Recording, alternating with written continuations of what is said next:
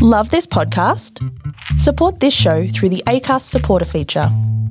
It's up to you how much you give, and there's no regular commitment. Just hit the link in the show description to support now.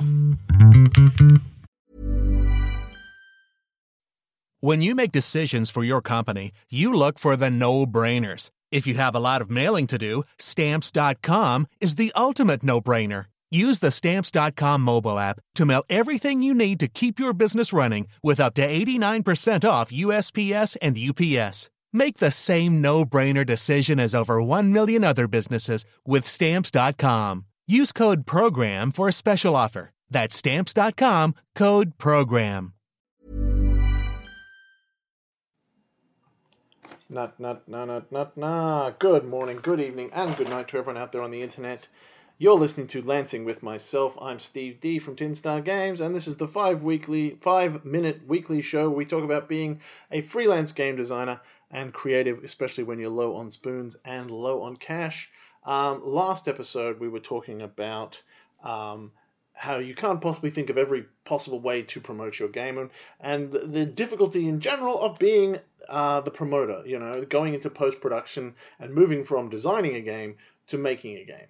Now, these days, in many parts of the industry, you have no choice but to wear several hats. The industry is a cottage industry, as they say. That means that you are the designer, you're often the artist as well, you're the developer, you're the playtester, you're the editor, you're the printer, you're the publisher, you're the marketer, the distributor. You're in charge of pretty much every step of the way.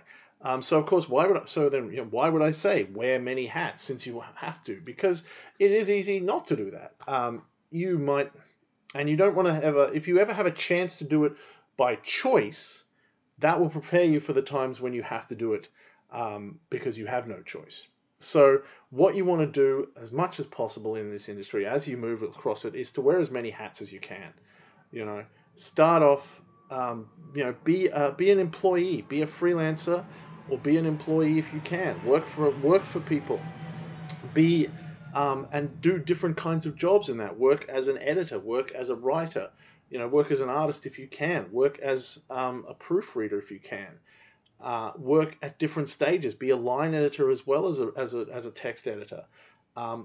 If you can't actually do the job, sit down next to somebody and watch them do the job, if you possibly can. Talk to the people doing those jobs if you can't do them.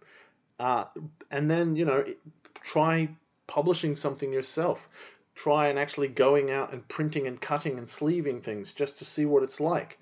Talk to people in all sorts of different roles and get to know these positions as much as you can so that you have experience when it comes time to do those. Now, obviously, some of these are harder than others, and some of them are much more difficult to set up. But the other thing that you're getting out of this is empathy. The first job I ever actually did in role playing was actually being an editor as well as an author, as well as a writer. So that meant I had a lot of empathy for what it was like to be an editor. So as soon as I did more and more writing, I was ready to provide what editors needed, right? And that's really important. So if you can move around and do as much of every other job as there is, you will learn not only more about the whole process of how games are made, but you will learn empathy for the people around you and how to interact with them better, because you will understand the pressures they're under and the difficulties they face, and you'll be able to relate to them better, which is, the best way to get along with other people. So don't lock yourself into one kind of mode of producing games, and understand the whole width of the entire industry, and try to at least visit every stage of the process that you can. Drop in, have a go, learn every part of it so you have an intimate understanding of the pressures of that job and the nature of that job, right? You should know how the sausage is made from the moment the pig is born to it hits the table, if you'll forgive the metaphor.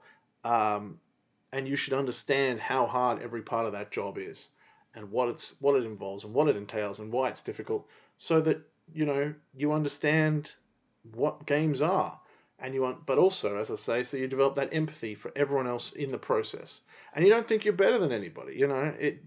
Just like the rock star isn't better than the roadies, you're not better than anyone along the process either, whether they're making the games in the factories or, doing game reviews. Everyone's trying to do a good job and working at a hard job.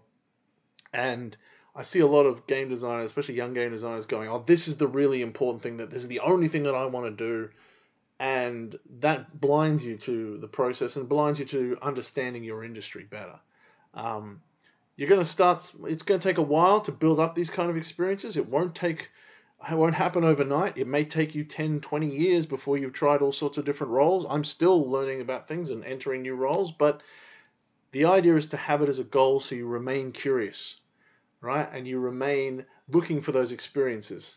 You want to try every possible thing you can to see what it's like, to understand it, to get that experience, because that's what someone in an industry who is across an industry does. Right? If you're an actor, you should try every part of acting.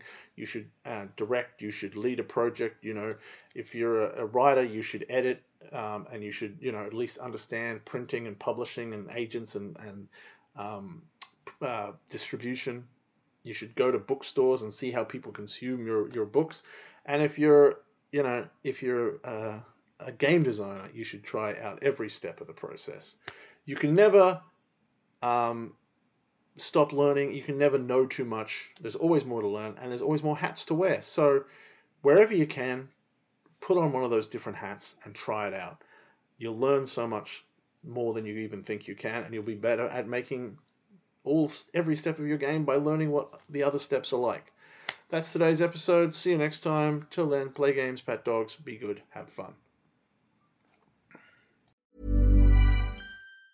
Normally, being a little extra can be a bit much, but when it comes to healthcare, it pays to be extra.